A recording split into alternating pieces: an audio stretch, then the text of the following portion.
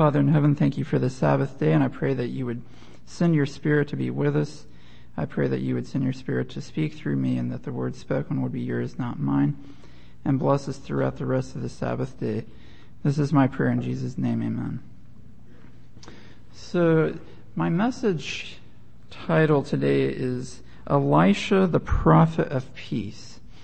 So we're going to be talking about the prophet Elisha, who we know followed Elijah the prophet back in the Old Testament time. And one of the reasons I wanted to take a look at Elisha was because of what kind of a work he represented in the time that he lived. Now I want us to look first at Malachi chapter 4. Malachi chapter 4 verses 5 and 6. And this isn't speaking of Elisha, it's actually speaking of Elijah. And here in Malachi chapter 4 it says, Behold, I will send you Elijah the prophet before the coming of the great and dreadful day of the Lord. And he shall turn the heart of the fathers to the children, and the heart of the children to their fathers, lest I come and smite the earth with a curse. This is speaking of Elijah, symbolically speaking, coming before the second coming of Christ. Elijah, when he was here on this earth, had a special ministry filled with great power. And Elisha followed him with a double portion of the Holy Spirit. So surely if the Lord is going to send someone like Elijah, or a group of people like Elijah just before he comes the second time, and Elisha had a double portion of the spirit of Elijah, there must be some characteristics about Elisha that we should be looking for in our own lives as we prepare to meet Jesus the second time. So I want us to look at some of those characteristics of Elisha. And let's start in 1 Kings chapter 19. 1 Kings chapter 19. And in 1 Kings chapter 19, we have the familiar story of Elijah fleeing out into the wilderness, thinking that he's all by himself. After the victorious experience on Carmel, he fled for his life. And at the end of his experience, as he's coming back towards God, God tells him, there's 7,000 people in Israel who haven't bowed the knee to Baal. And among that 7,000 were the family of Elisha. And so God tells Elijah to go anoint Elisha to be a prophet after him. You can see that in verse 16. But starting in verse 19, speaking of Elisha, it says, So he departed thence and found Elisha, the son of Shaphat, who was plowing with 12 yoke of oxen before him, and he with the 12th. And Elisha passed by him and cast his mantle upon him. Of course, this is a very symbolic and significant event. Elijah is signifying that his work as a prophet will be passed on to Elisha, that the work of Elijah will be carried on. And Elisha left the oxen, ran after Elijah, and said, Let me, I pray thee, kiss my father and my mother, and then I will follow thee. And Elijah said unto him, Go back again, for what have I done to thee?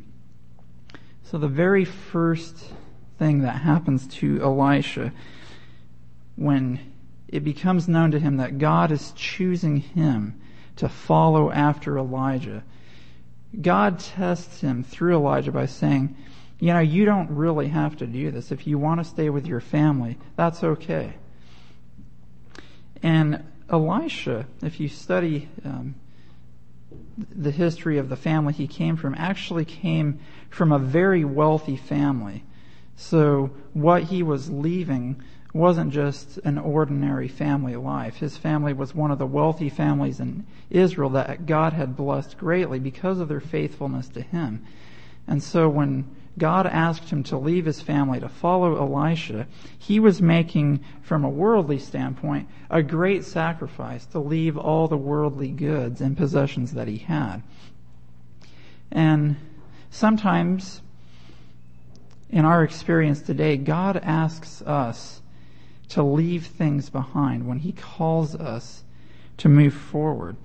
Maybe he calls us to leave the home we've grown up in, with a wealthy family, perhaps. Maybe some of us haven't come from wealthy families, but some of us perhaps have.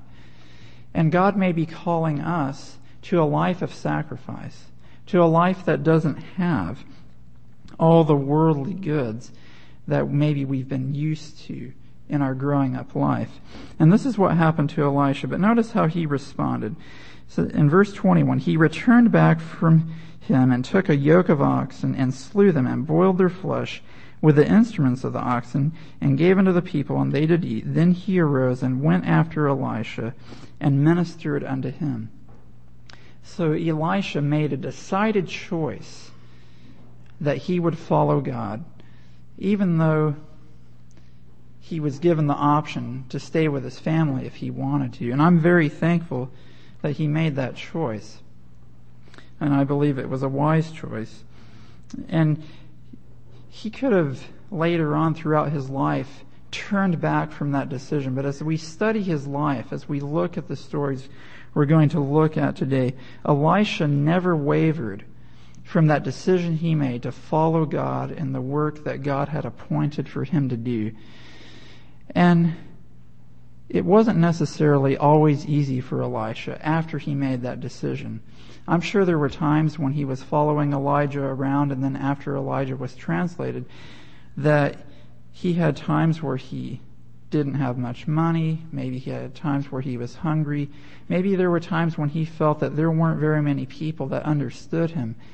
And he would think back to how he had it in his family. Everyone loved him. He was rich. Everything was taken care of. And how easy it would be to just go back to that kind of a life. But he never went back. And that's an example for us today. As we're preparing to get ready for the Lord to come, once we choose to serve God with all of our hearts, there's going to come times in our lives when things are going to be tougher, when things won't be easy, when we will feel like maybe it would just be easier if we went back to what we had before. But when God calls us to His work, He wants us to start what He called us to do all the way to the finish line. And so that's just something to think about as we study the life of Elisha. And I want us to go now to 2 Kings. We're going to get into some of the stories of the life of Elisha.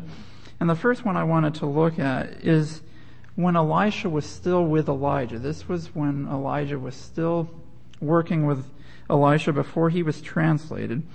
And starting in chapter 2, verse 1.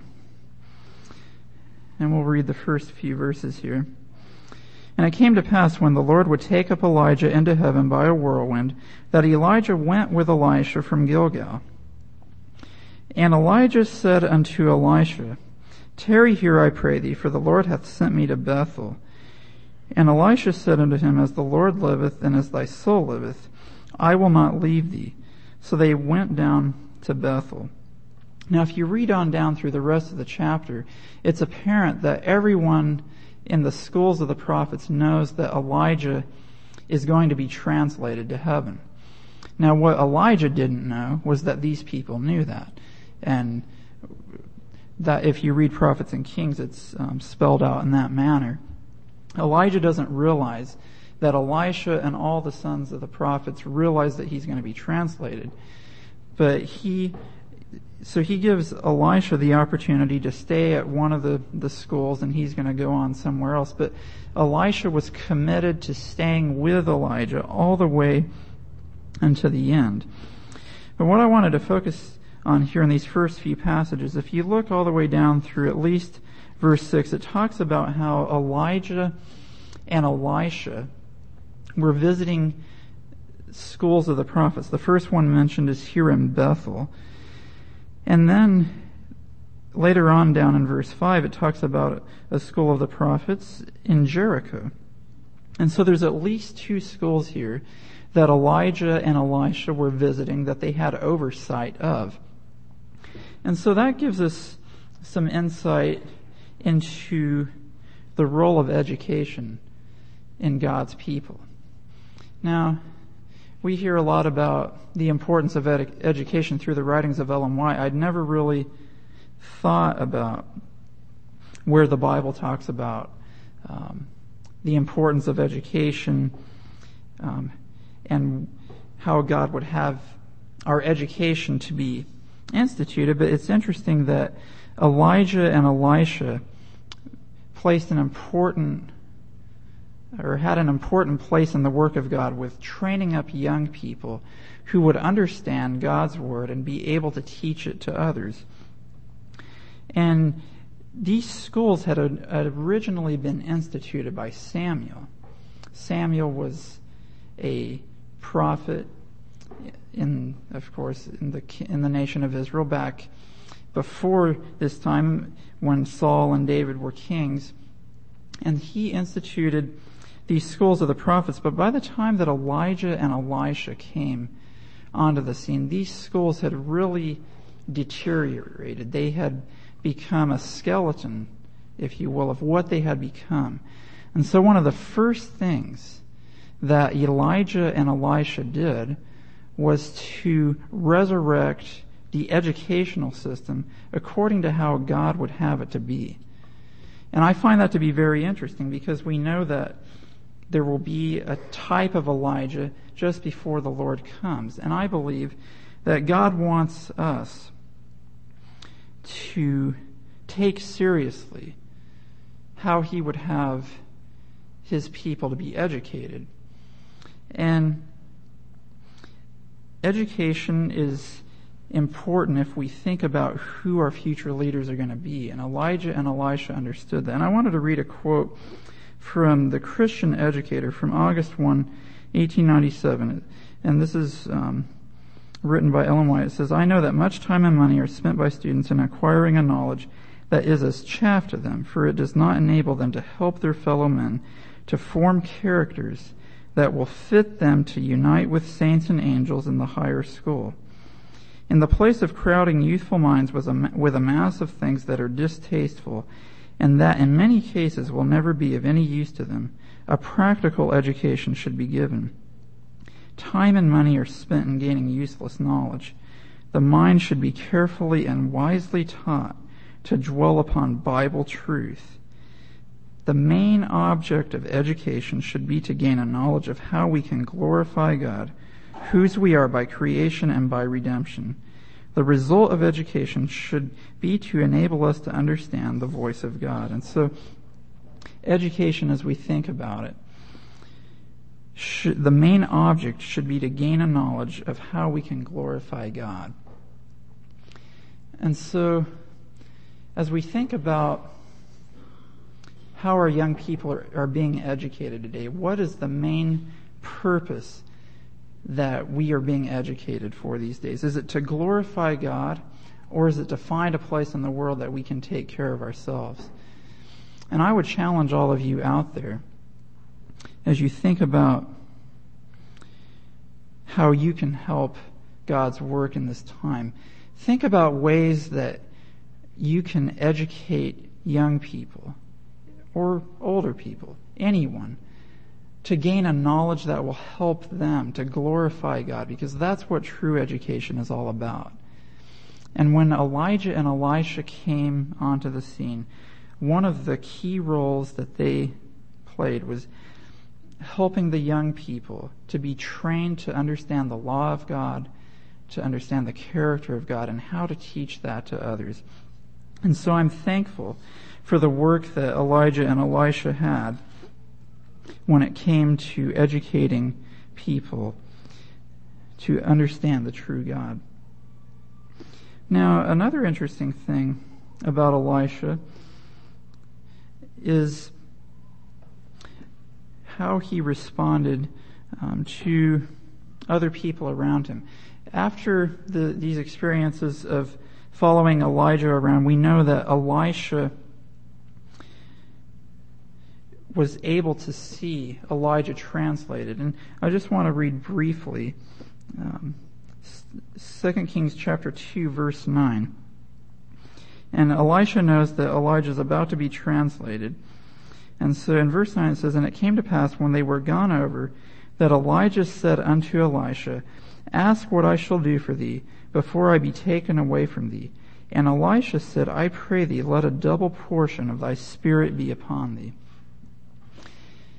Elisha had been with Elijah enough that the thing that Elisha desired most was the gift of the Holy Spirit.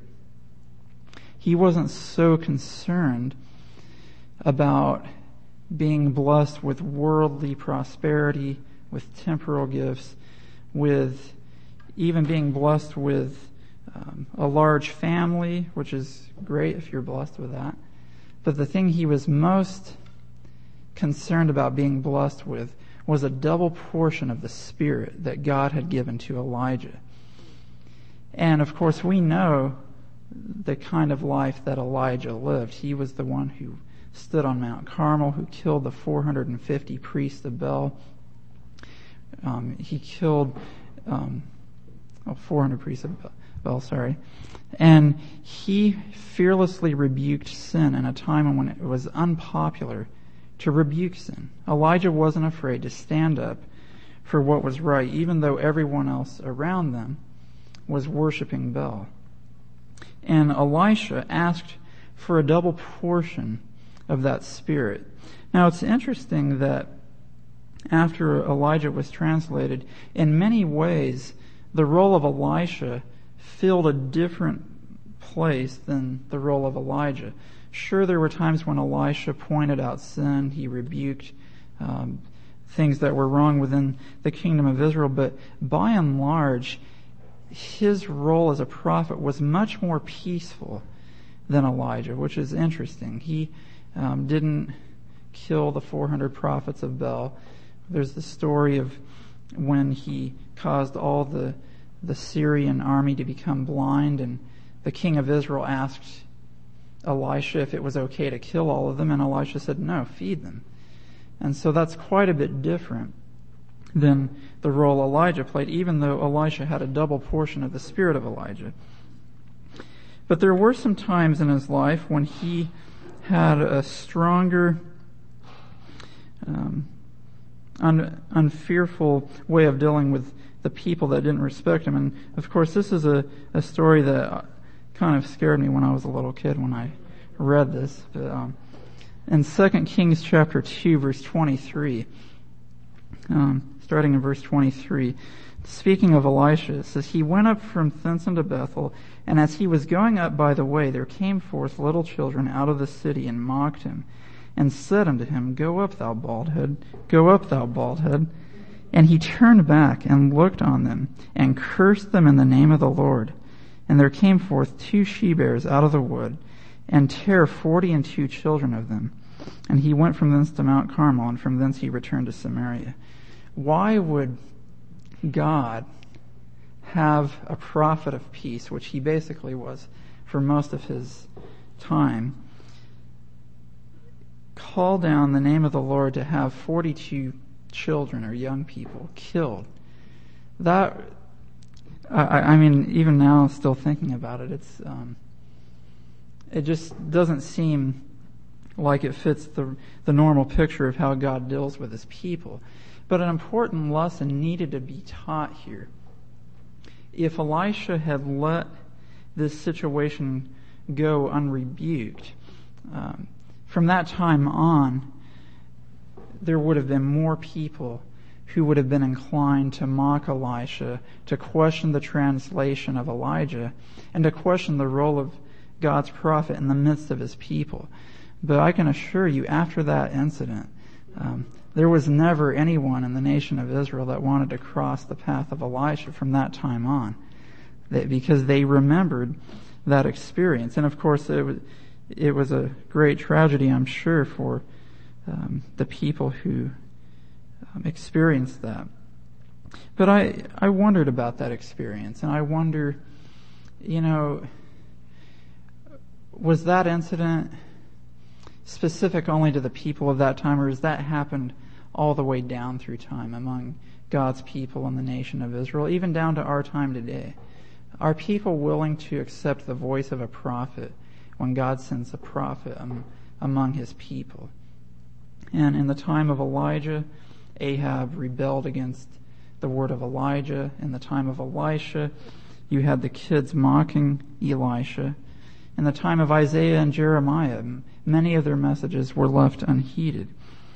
And of course, most prominently in the time of Christ, when he came as a prophet and as the Messiah to his people, he was largely rejected by his people. And is there a lesson for us today? The way Elisha was dealt with by the young children, the way Elijah had been treated by Ahab, the way Jesus was treated by the Jews.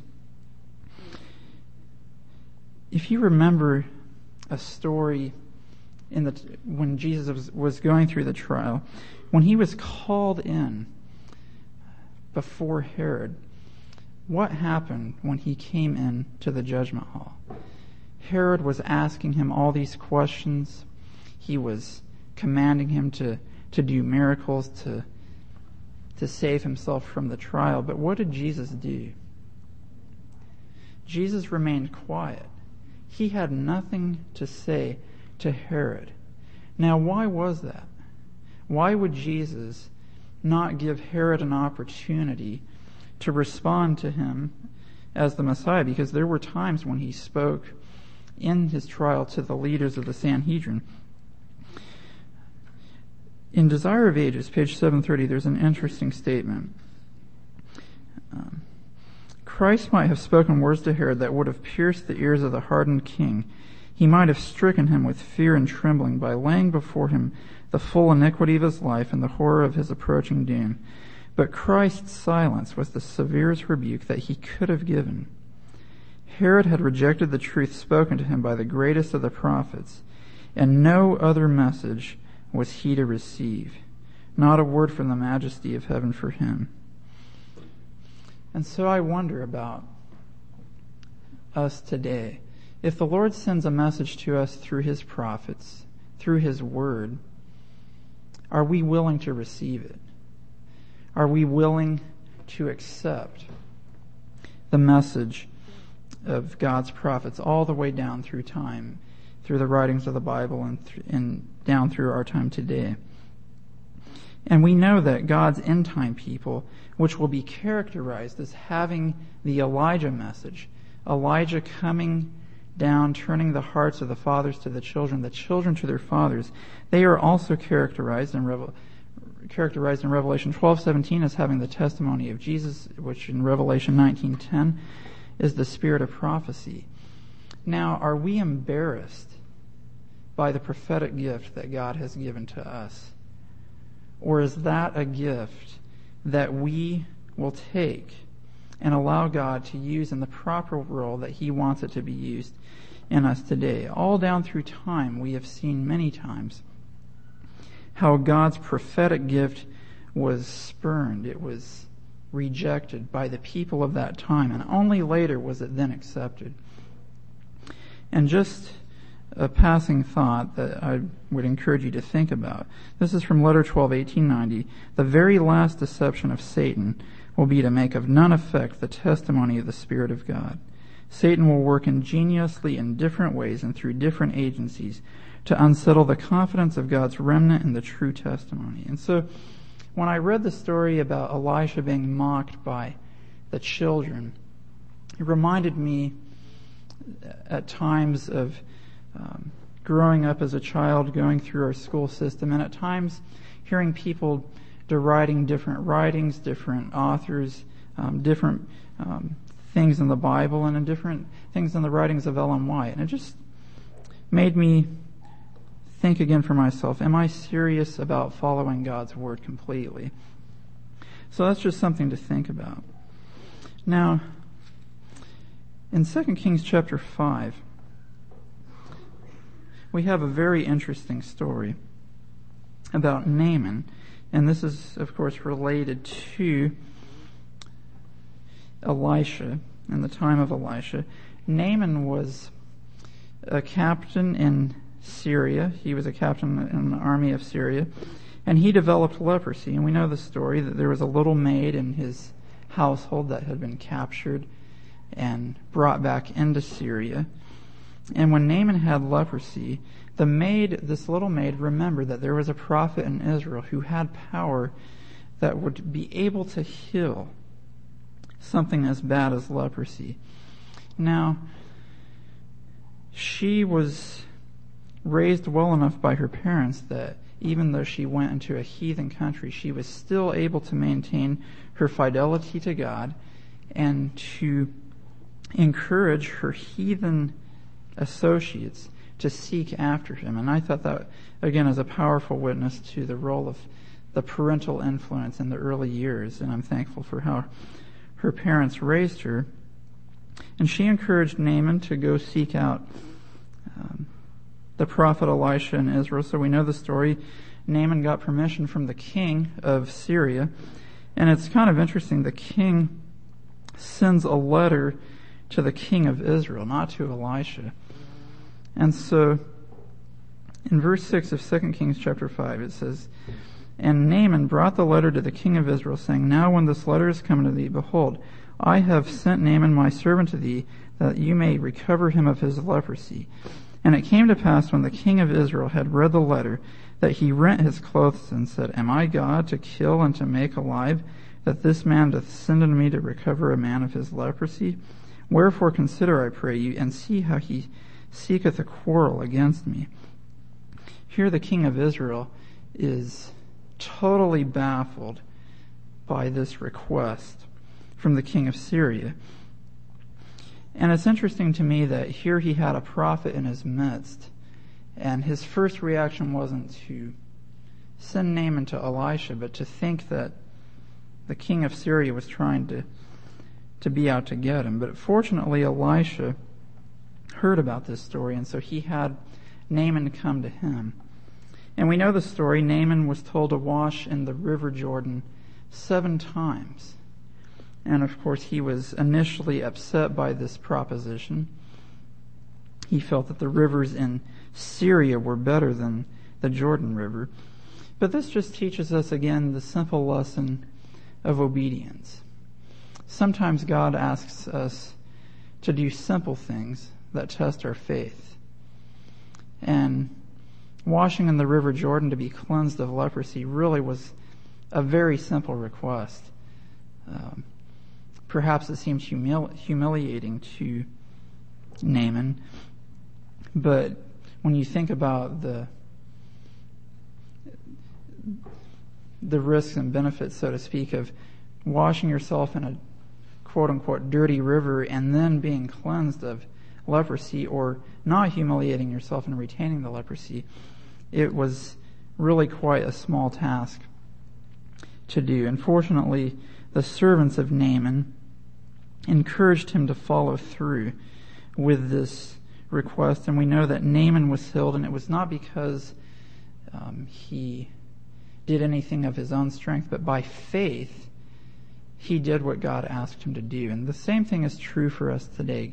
There are simple things that God asks us to do.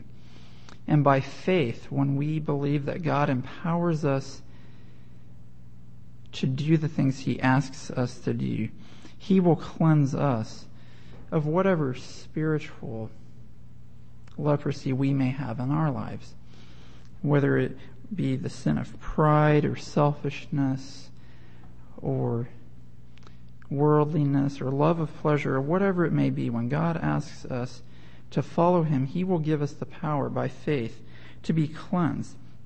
Now it's interesting that in Luke chapter 4, Jesus himself makes mention of Naaman, and it has perhaps some application for us today. Luke chapter 4, verses 24 through 27. And this was Jesus speaking in Nazareth. And he said, Verily I say unto you, no prophet is accepted in his own country. But I tell you of a truth, many widows were in Israel in the days of Elijah, when the heaven was shut up 3 years and 6 months, when great famine was throughout all the land. But unto none of them was Elijah sent, save unto Sarepta, a city of Sidon, unto a woman that was a widow. And then verse 27, And many lepers were in Israel in the time of Elisha the prophet, and none of them was cleansed, saving Naaman the Syrian.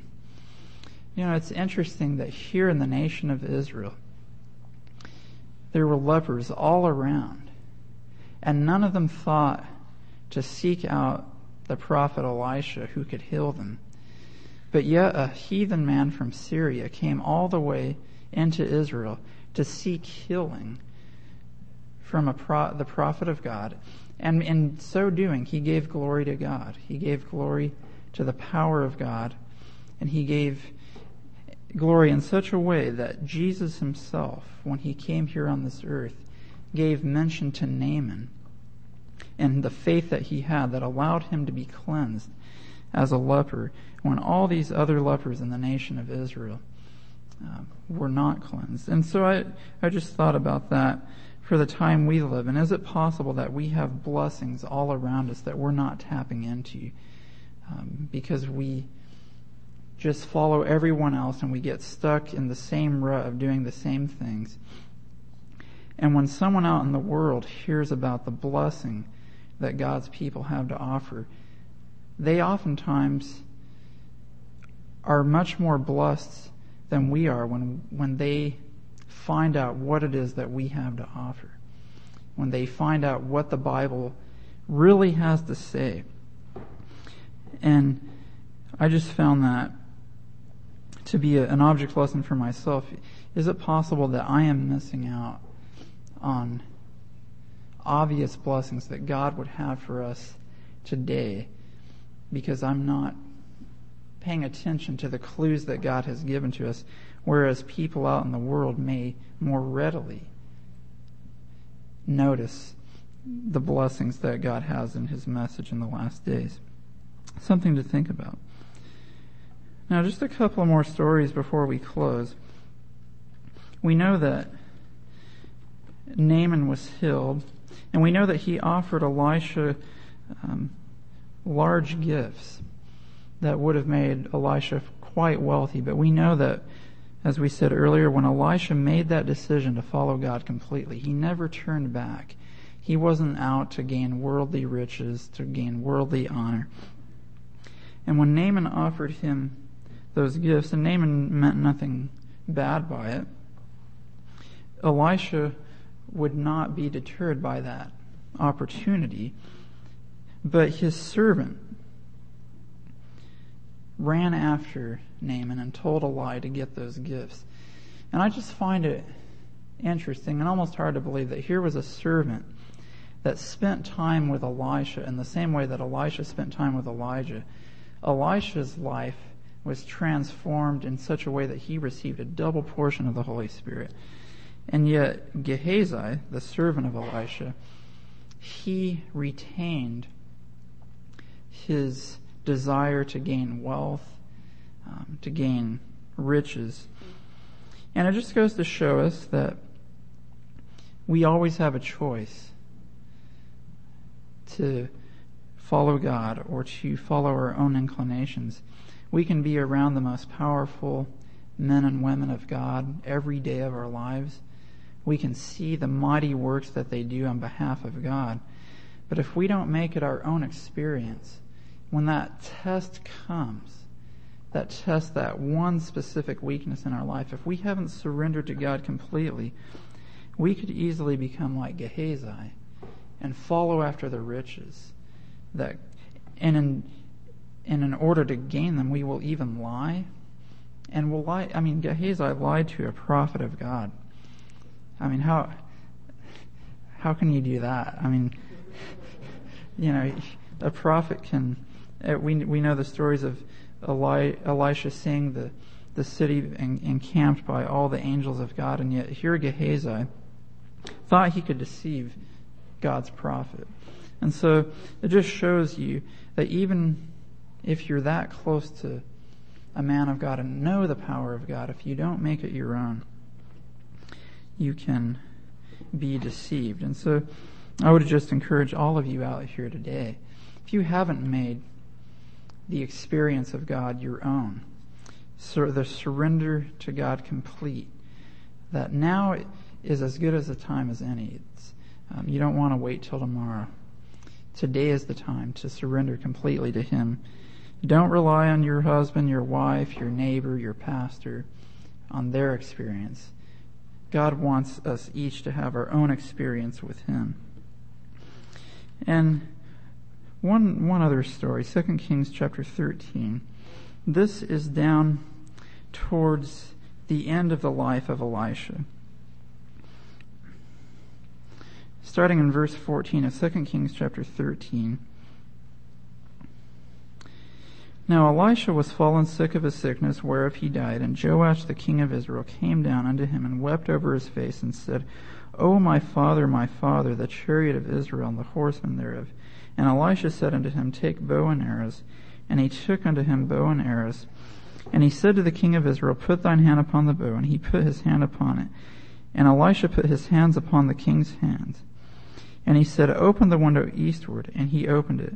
Then Elisha said, Shoot. And he shot, and he said, The arrow of the Lord's deliverance, and the arrow of deliverance from Syria. For thou shalt smite the Syrians in Aphek, till thou have consumed them. And he said, Take the arrows. And he took them. And he said unto the king of Israel, Smite upon the ground. And he smote thrice, and stayed. And the man of God was wroth with him, and said, Thou shouldest have smitten 5 or 6 times. Then hadst thou smitten Syria till thou hadst consumed him, whereas now thou shalt smite Syria but thrice. And that's just a lesson for us to maintain perseverance in our walk with God. A lot of times it's easy to get lackadaisical after a few successes. When things are going well, we start to relax in our experience. We don't maintain that sincerity, that fervor that we once had. And God wants us to maintain that same spirit of Elijah and Elisha, where we have a fervency for God all the way until the end. Not that times will always be easy. And one thing that I found interesting, though, about the death of Elisha was that he received a double portion of the Spirit of God compared to Elijah. Now, Elijah was translated, yet Elisha was not. Elijah is in heaven today because God took him to heaven at that time. Elisha is in the grave today. Now, why would that be? But Elisha was not at all depressed or discouraged or disappointed that God also didn't translate him. He accepted the role that God gave him to play on this earth, a very important one. And when his time came, he accepted his death and he rested waiting for the resurrection. Now, I truly hope and pray, and I believe that we could be among the group of people that are translated to heaven without seeing death, just like Elijah. And I pray that that happens. But if it doesn't, what if the Lord doesn't come in our lifetime? Are we going to give up in discouragement, lose our perseverance, not follow God the way He would have us to do? Or will we be like Elisha, and from the moment that we are called by Him, keep our hand to the plow of the work of God all the way till He may take us to the grave? And I pray that that doesn't happen. I pray that we are translated before too long. But I felt that the life of Elisha was an important example for us, that no matter what happens to us in our life, we can be faithful to God no matter what. We can follow Him. We can maintain a faithfulness, a sincerity, a perseverance that others around us will recognize. And when Elisha died, all the nation of Israel recognized the great loss that they had sustained because he had been faithful through all of his life. And I pray that people, when they see us, will see in us a life of faithfulness, a life of integrity to God, and a life that when they see us, they will take note that we have been with Jesus. And so I pray that we will think about those things throughout the rest of this day. Let's go ahead and close with a word of prayer. Father in heaven, thank you so much for this Sabbath. Thank you for being with us. And I pray that you will enable us to have the integrity of Elisha, to have the faithfulness, the perseverance, and that when we receive clear messages from you, that we would readily accept them and be faithful to you no matter what. And so I pray that you would give us the Holy Spirit, that you would empower us to live lives of faithfulness, and may we be ready when you come soon. And I pray that we would have a blessed rest of this Sabbath day. This is my prayer in Jesus' name, amen.